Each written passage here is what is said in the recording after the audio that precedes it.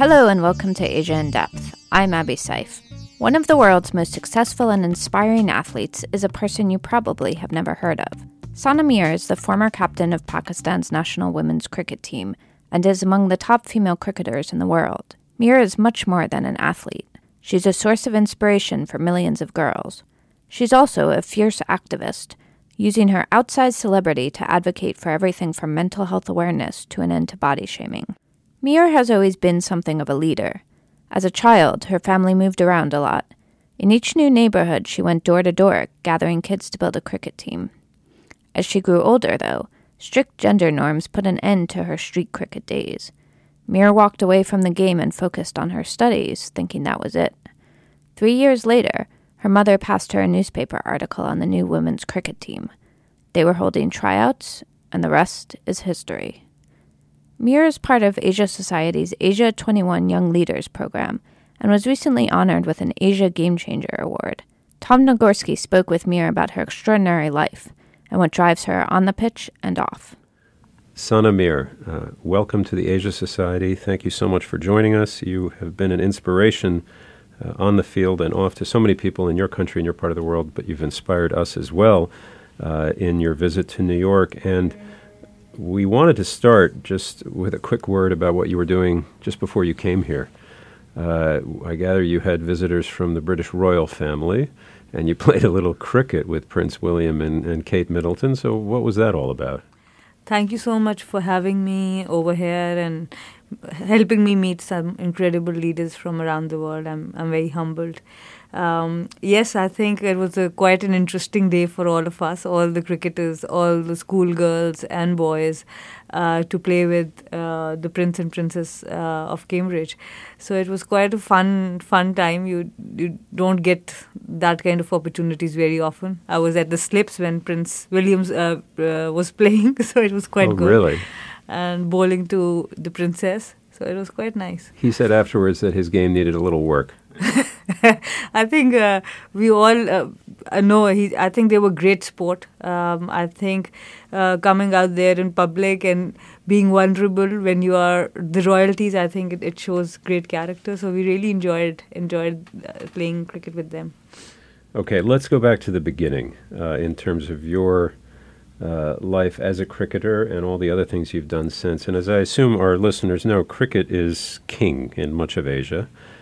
Certainly in your country, Pakistan, and in South Asia, and beyond. After soccer, I think cricket has the second highest fan following of any sport in the world, and even though it's fairly poorly understood, I would say, here in the United States. You grew up in different parts of Pakistan, and it was never difficult, I gather, to find a game in the neighborhood, but it could be very difficult to get into the game if you were a girl. So what did it take, and how did you do it? And just talk a little bit, if you would, about when you were a girl and you started to want to play the game. So now that you are asking me, I'm just reminded that I never actually, I think only a couple of times I went in to try to play into a team. Otherwise, I would just build a team. Because whenever my father would be posted to a different city, my parents would be looking for schools to send me in, and I would be looking at the neighbors and their kids, how many kids they have got, so how I can make a team. So every neighborhood I went to, I made a new team, and we started playing. So I took the initiative. So I think that way I never had to, like, you didn't have to get into somebody else's game. Yeah, somebody else's. But there were a few times when, of course, when the neighborhood already had a team. So I had to go and field for a few days because as a girl, they would not let me bat and ball in the first couple of matches. So they would say, no, you might get hit by the ball or something. So I would just patiently field for a couple of days. And then the one moment I got a chance to bat and ball, that was it. Then I was in everyone's team. So yeah, it was a great experience playing in different parts of Pakistan, and I think that also helped me captain the team pretty well because most of the girls spent their life in one city, so they had their association with the city or the people there. But with me, I had no association with but one particular city, so it was easier for me to unite all the players. and make a actual team, and start producing results. So I think that was quite helpful. So you were a leader really from the beginning, it sounds like. But was it true that most of the kids playing wherever you were living as you moved around as a child were boys? Yes, I think I've played street cricket for about 7-8 good years or more. I think, and in those 7-8 years, there was only one girl who would play regularly with me. Her name was Sidra. I heard that she got married while she was young. I couldn't meet her afterwards because she was in the other city. We didn't have mobiles at that time. So I still don't know where she is. But she was the only girl in the 10 years who would, I think, consistently played for a couple of years with me. But otherwise, all the other 6-7 years, I was the only girl, and I used to play with boys. So when you say you were going around building teams, you would go and what? You would just go and knock on doors or go to the pitch and say, hey, you want to, I mean, how did you do that? So my father gifted me a bicycle when I was 5 years old, 5-6 years old. So I would bike around the neighborhood, ring bells. You're recruiting. And I mean, just saying hi to random people, random kids, and see if they're interested. And I always had a bat and ball ready. So we could, I mean, cricket is, if you are playing street cricket, it can be so creative. You can play with 2 people, you can play with 20 people. So we would create different games from different number of people. There would be different styles of tosses and how people will get to bat or ball. So I think it was quite creative in that sense. So I just wanted to play. So I don't know. I don't think that I did it while I was thinking. It was quite natural. Yeah, with your bike. And did you ever get any weird reactions or negative reactions from the boys? So when I was young, no one noticed because till 10 or 12 years old, it was not an issue. But after I entered my teen, so of course there was an issue that the girl is on the road or riding a bike. So one day I just went to the parlor and cut my hair quite short so people don't know that whether I'm a girl or a boy, because a lot of times our matches used to stop because the car had to pass because we were playing on the road, and sometimes the matches had to stop because people started staring, oh, a girl is playing. So both the times our time would be wasted, and we had limited time because we had to go to schools and we had to have other engagements to keep the game moving. I just went out and cut my hair short. So a lot of people didn't really realize for another 3 years that I was a girl. And after that, when I became older, then I had to stop for a while also. And then I played only other sports at school, at college. So I left cricket for 3 good years when I couldn't play any longer on the street. And then it came back to me when my mother brought an article and she said that, would you like to go and give trials? Yeah. Talk a bit about that article. So basically it was it's a magazine article and it's got a little note saying, hey, you can write here if you want to play. So what happened is that it was my mother when I was like 14 or 15 years old that she came to me and said that now you're growing old and it's better not to be on the streets and playing with the boys. And I was not rebellious. I understood what she was saying and I knew that she was right in her own way. So I stopped. I didn't make a fuss out of it. So after 4 years, because she knew cricket was in my heart, even while like doing chemistry diagrams, I would be setting fields instead of the electrons and neutrons. So she knew that how much I was missing it. So there was an article in a newspaper. Kiran Baloch, an ex-cricketer, broke a world record a few months ago. I never knew there was a women's team till that point. So it was her interview in the newspaper, and they were recruiting new players. And they had an address where we could send letters. So then my mother asked me that why don't you give trials? Okay, you don't have to play with boys, you can play with girls. There is a women's team. So that's how I learned about the cricket team. Otherwise, I never read newspapers, so I would never have known. Well, it's a great story. Now, speaking of the national team, the women's team in Pakistan was really, I guess, going back just a little over 2 decades, right? It was just getting started, not only not doing very well, but a lot of challenges, no money, not much support, even in some cases death threats against some of the girls and women who were playing. How did that start to change? So I think initially when it started, there were two sisters, Khan sisters, who started cricket, and they were brought up mostly in UK.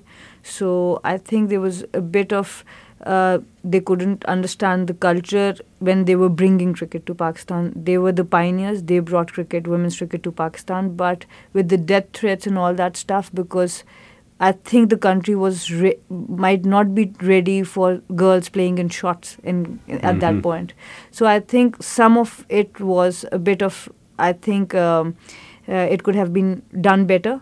That's what my opinion is. But all I can say that once women's cricket come under PCB in 2005, we were culturally PCB, the Pakistan Cricket Board. Cricket Board. So we were culturally very sensitive about how to take cricket forward, because we understood that the structures are still not there. So we will be needing the family support. We will be needing the players' consent if we want to let the girls play. So we were quite culturally sensitive about how to basically grow the game, because it has to grow into the communities for it to sustain. So I think that was our focus when I was leading the team, or when we were trying to expand it.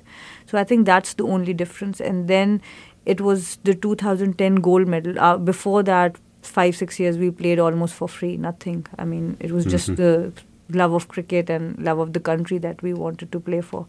But 2010 Asian gold changed everything for us, because it was a time when in Pakistan, I think, participated in more than 50 games in Asian Games, but we hadn't won a gold medal for 8 years.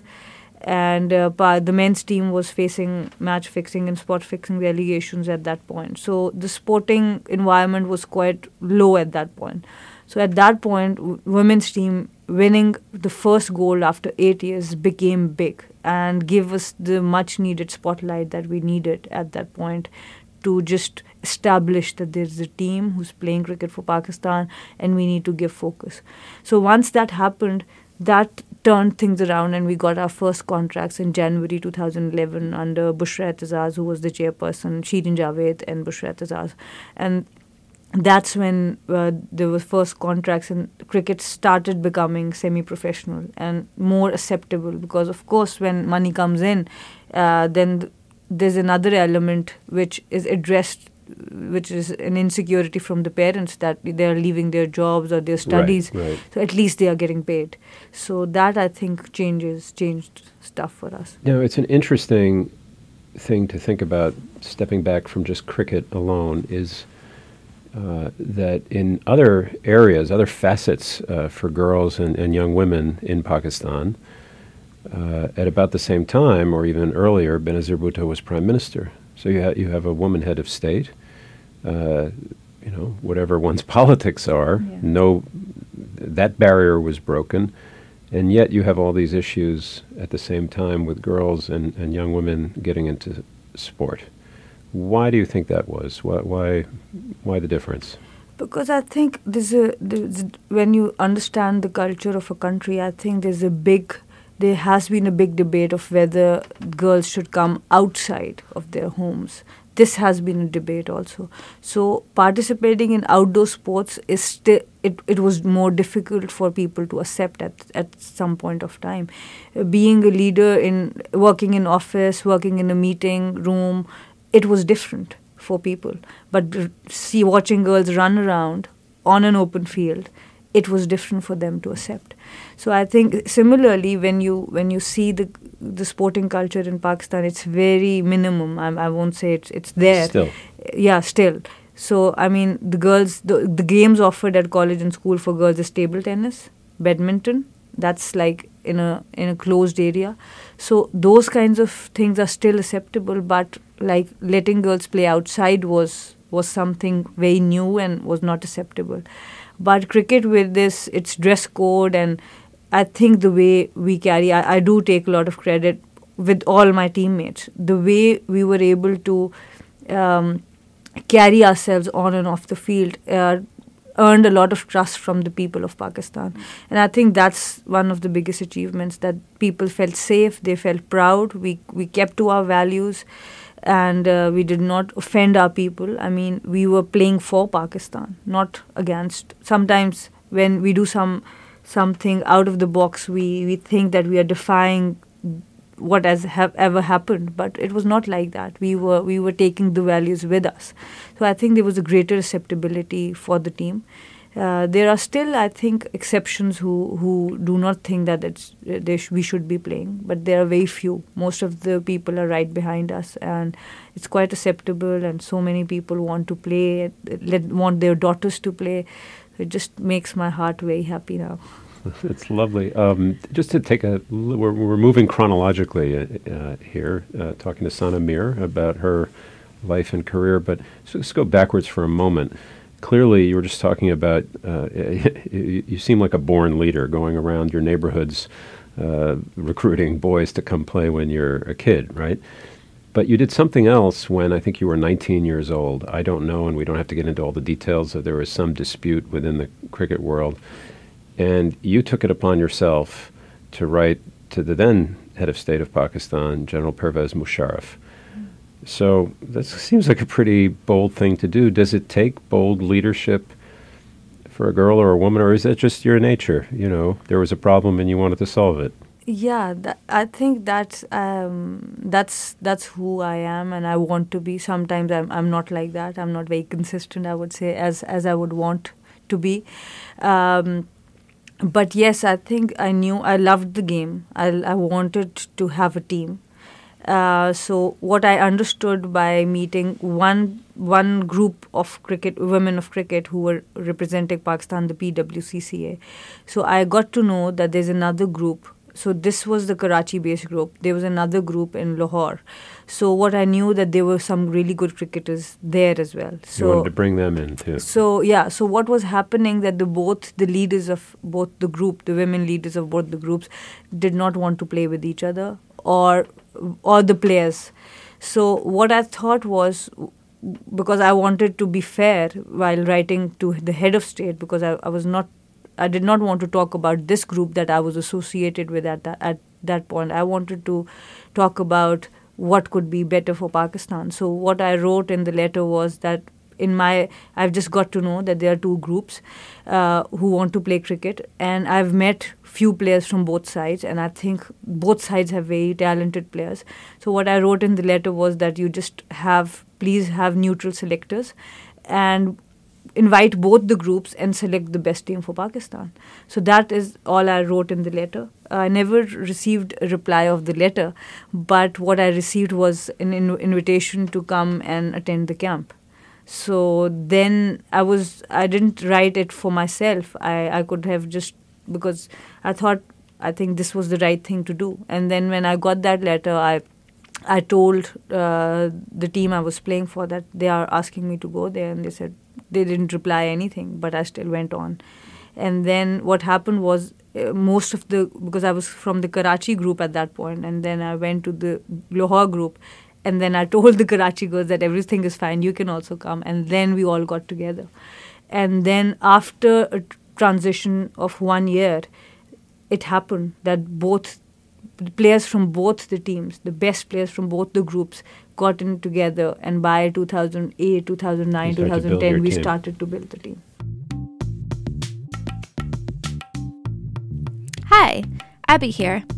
We're going to take a short break to talk about Asia Society's YouTube channel, which has more than 130,000 subscribers. Hundreds of our public programs each year are recorded and published on YouTube. And there's a lot more. You can watch videos on a huge range of topics, everything from the controversy over Huawei to the rise of K-pop in Bollywood to North Korea's nuclear program, all featuring insightful people from around the world. So, whether you live near Asia Society or not, please be sure to subscribe at youtube.com/Asia Society. That's youtube.com/Asia Society. And now, let's go back to Sana Mir and Tom Nagorski. So, then you get the gold medal in 2010 at the Asian Games. And given where cricket had been for girls and women in Pakistan when you were younger, given your own leadership and bringing the team together, Describe that moment just as a personal thing when you won and took that medal. To be honest, we did not understand what we were doing at that point, because we were thinking in cricketing terms that there's a Bangladesh and the other teams were like the starters. I mean, Sri Lanka was not there, India was not there. So we thought we hadn't achieved a really big thing, but we didn't think at that point that we haven't won a gold medal for 8 years. The nation has not won. So in cricketing terms, it was not a very big achievement, the 2010. But the impact was huge because the reach was great. But the 2014 gold medal was bigger because we had expectation. A lot of people, when we won the 2010 gold medal, when we went back home, so a lot of people criticized that there was no Sri Lanka or India, so there's no big Doesn't deal. Count. Yeah, there's no big deal that you won. So, but we said we did not stop them for coming. If they did not come, we still have a gold medal. So what happened in the next 4 years, the expectation became higher.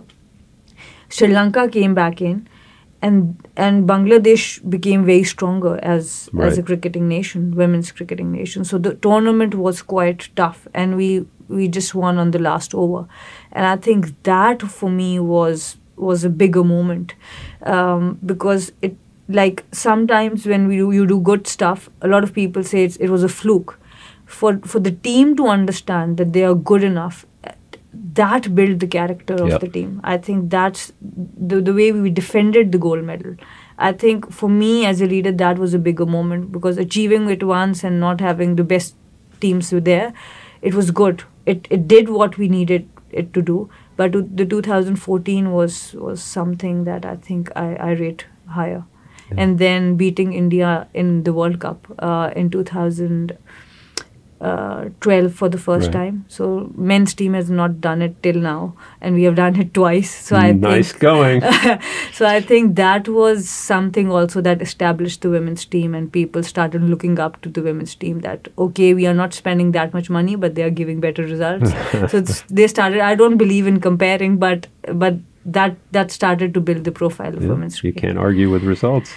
Speaking of moments, I don't know if it was a single moment or many moments when we've been talking a lot about your leadership, when you started to, take your success, your fame.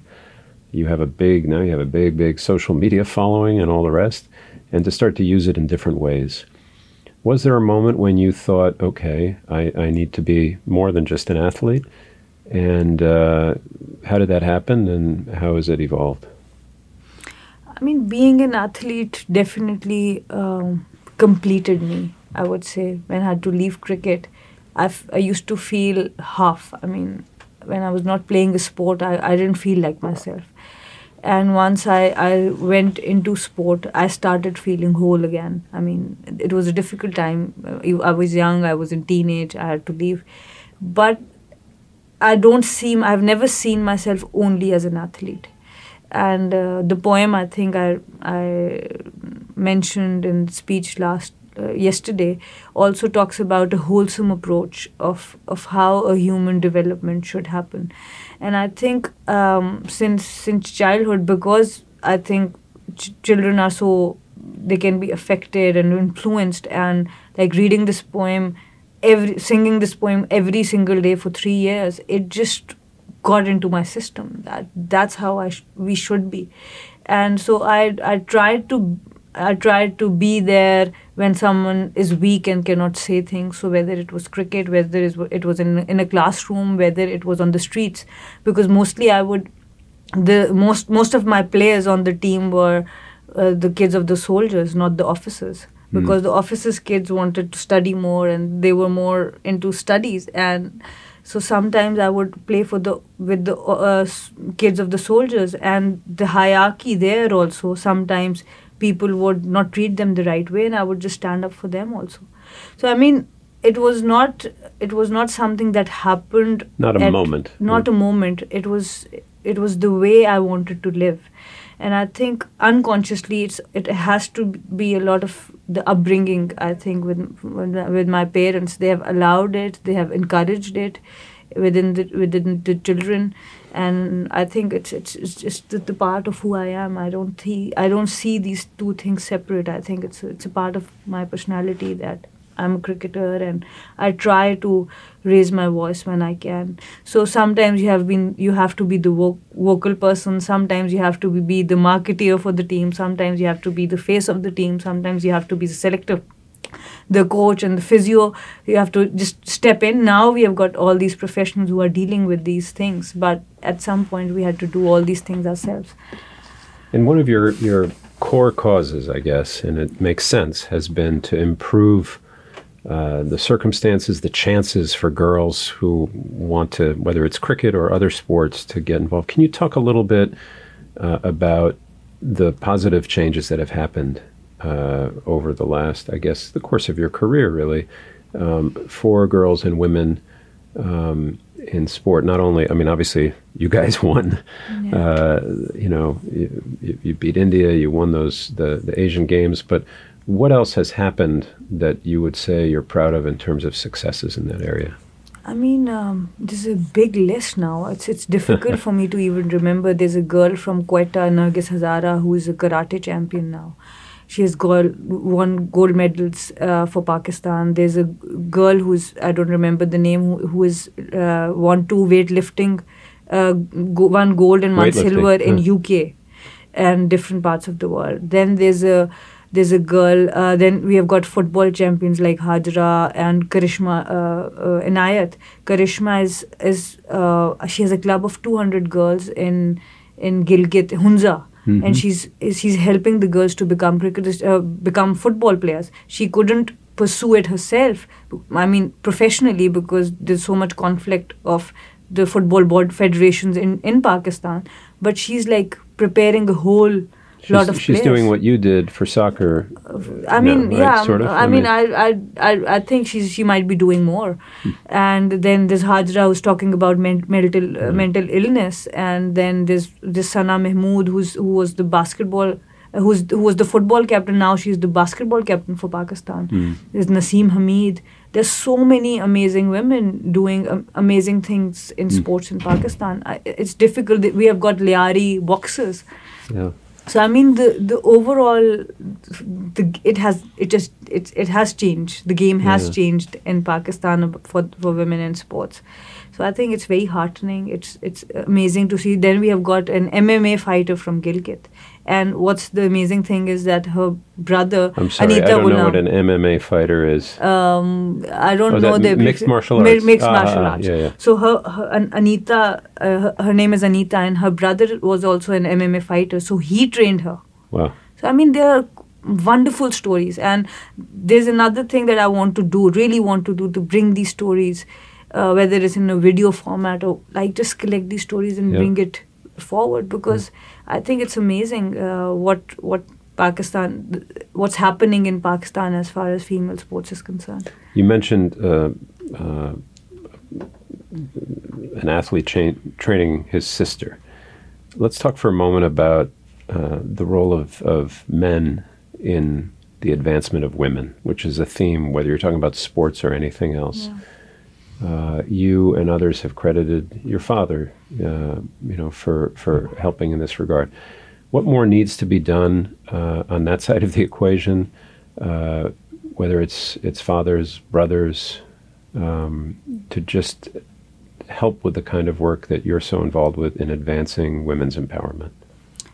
I think it's extremely important, the support of the men in your family, and we should be more supportive to them also. I think it's a mutual thing. My brother was my first coach. My father just stood by me whenever I needed him. So I think the men, how the world needs to go forward again, I want to say that we have to not see it through the gender lens. We have to support each other. That's the main thing. Whether it's a man who needs support, whether it's a woman who needs support, whatever is appropriate in that moment, whoever needs the support in the moment, we need to support each other. For example, Jaya Sharma is here because her husband is taking care of the kids. There would be a time when the husband has to go, she'll be taking care of the kids. So I mean, that's the teamwork we need to move forward in the world and be more successful human beings, I think. So I think we have a lot of other campaigns like he for she campaigns and all. So I think there should be more recognition to these men who have stood with us, with the strong women. We need to encourage them more, so other men feel encouraged also. Because we do talk about, we have tons of stories about men who restricted the women and then the women fought and all that stuff. But those are the men we should not be talking about. I mean, why are we giving our time and energy to such men? Yeah. We should be making heroes out of the men who are being supportive. Yeah. So I think that's what I think we should be doing. Now, I assume most of our listeners are well aware that the current Prime Minister of Pakistan was, in another life, a cricket champion, and that's where he got his fame before he moved into politics, Imran Khan. What do you think he can be doing? I gather you've never met him, to take things a step further for women in the sport, in cricket in particular.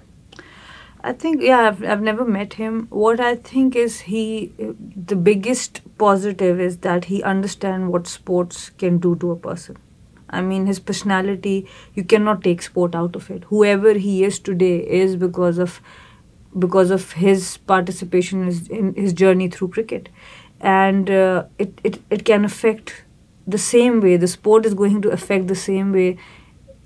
A girl it's going to affect the girl the same way it affects the boy. So I think he understands what sport can do to human development. And in Pakistan, we definitely need to work on human development. Yeah. And sport can be cricket in particular because it's very popular, but sport as a whole can be a wonderful tool to basically do that for Pakistan. Educate kids, make them healthy, build communities through sport. Build leaders through sports. I think there's so much we can do. We can do through sports, and I don't think of anyone better at the head of affairs who understands this. So I really, whenever I'm going to meet him, I'm definitely going to say that to him, that we need his support, especially the women. Now, it seems strange because you're a very young woman still, but I guess the retirement age for a professional cricketer is about where you're at. You're 33 now, right? Yeah, almost 34. Right. Okay. And you've sort of had a retirement once already. Do you think in your mind in the calendar in your brain, okay, it's that time is coming soon, or you just play until? So I've been playing. For the last 2 years, every tournament is my last tournament. So I go into a tournament with the passion that, okay, this might be my last one. I'm going to give my all for the tournament. That's a good way to play, right? So it has become such a good way to play that it has improved my performance. So the coach and the captain want me to play. I also want myself to play. So I'm going to continue that because it's working for me and the team. I'm going to continue doing that for the next 1 year or 6 months, whatever time it is. So let's see. I don't plan too much ahead. I think sometimes life just happens, and so I'm going to continue thinking that the next tournament might be my last, and I have to give my 100% and then see what life brings. Well, they say, live every day like it's your last, so every tournament like it's. Now, then let's talk for a moment before we leave our conversation with Sana Mir about life after cricket. There's a great number of athletes precedent around the world. I think when I listened to you about the great tennis icon Billie Jean King, who had a tremendous career and has had an incredibly impactful life since then as an advocate primarily for women's issues in sport, but many other things. Yao Ming in China has become a great advocate for environmental causes there. Do you, with all the things you've been involved with, do you think much now about a particular issue or cause that you think you'd like to So I would like to thank Asia Society for giving me this award and asking me to prepare a 2-minute speech. What happened in the process that while I was preparing the speech, I wanted to say so much, I wanted to talk about so much, and it helped me, the 2 minutes deadline, which I did not follow, and I followed it to 3 minutes. It helped me make me understand what was really close to my heart. So I think the 3 issues that I pointed, the children, displaced children, whether it's through war or any other thing, I think that's something I would love to work with. Women, their empowerment and helping each other, building communities, I think that's something very important to my heart. And climate change, because these are the 3 things that Pakistan is being affected, and worldwide I think we are all seeing the shift, and we understand, everyone understands that these are the major issues, and as many people get involved in these issues, it's still less, because there's so much to be done in all the 3 areas that I think I might be, my focus has, I think, narrowed down, thanks to you guys for making me work hard and look inwards for what is really, really important to me. So yeah, I think I've just narrowed down a little bit. So I'm going to work on it for a few more months and see what I want to do. But I definitely want to serve these 3 sets of people, if life permits me and if God permits me. Last question for you, Sana Mir. You were given the Asia Society's Asia Game Changer Award for 2019, and for all your achievements on and off the pitch. And in accepting the award, you read from a work by the great poet Muhammad Iqbal, Prayer of a Child. Can you, I wonder if you could read that line, or those lines again, and explain why they touched you. So it's a beautiful poem. It starts like this. Lab pe aati hai dua ban ke tamanna meri, zindagi shamma ki सूरत हो खुदाया मेरी, दूर दुनिया का मेरे दम से अंधेरा हो जाए, हर जगह मेरे चमकने से उजाला हो जाए. I mean, in this poem, the poets talk about a prayer of a child who wants to basically chase away the darkness and the light of the world through light, chase away the darkness of the world through light and love, and serve the humanity. And when they talk about humanity, they do not distinguish, the poem does not distinguish between any person with any caste, religion, color, or the child, whether the child is a girl or a boy. So I felt very included when I used to read it every morning. I felt included that this can be a prayer from my heart also, because Urdu has words that can clearly say that it's a boy word or a girl word, but it was not in the poem. It's written in a manner that it's very open for everyone. So I felt very included, and I think it became a reason of how I think and what I want to do in life. And that's why I think even now, if I get distracted and I become negative at times, we all do. So I do turn back to the poem. I do turn back that what is the simple thing that we are here to do. So I think it's a good direction for me, a good compass for me, and it's kind of the core values of a human being. I think it can be defined in this poem. It's very powerful. Iqbal's all other work is very powerful on self and khudi and all that stuff. So I think it's amazing that how children get affected. I think it's difficult to get that out of my system, and I would not rather do that also.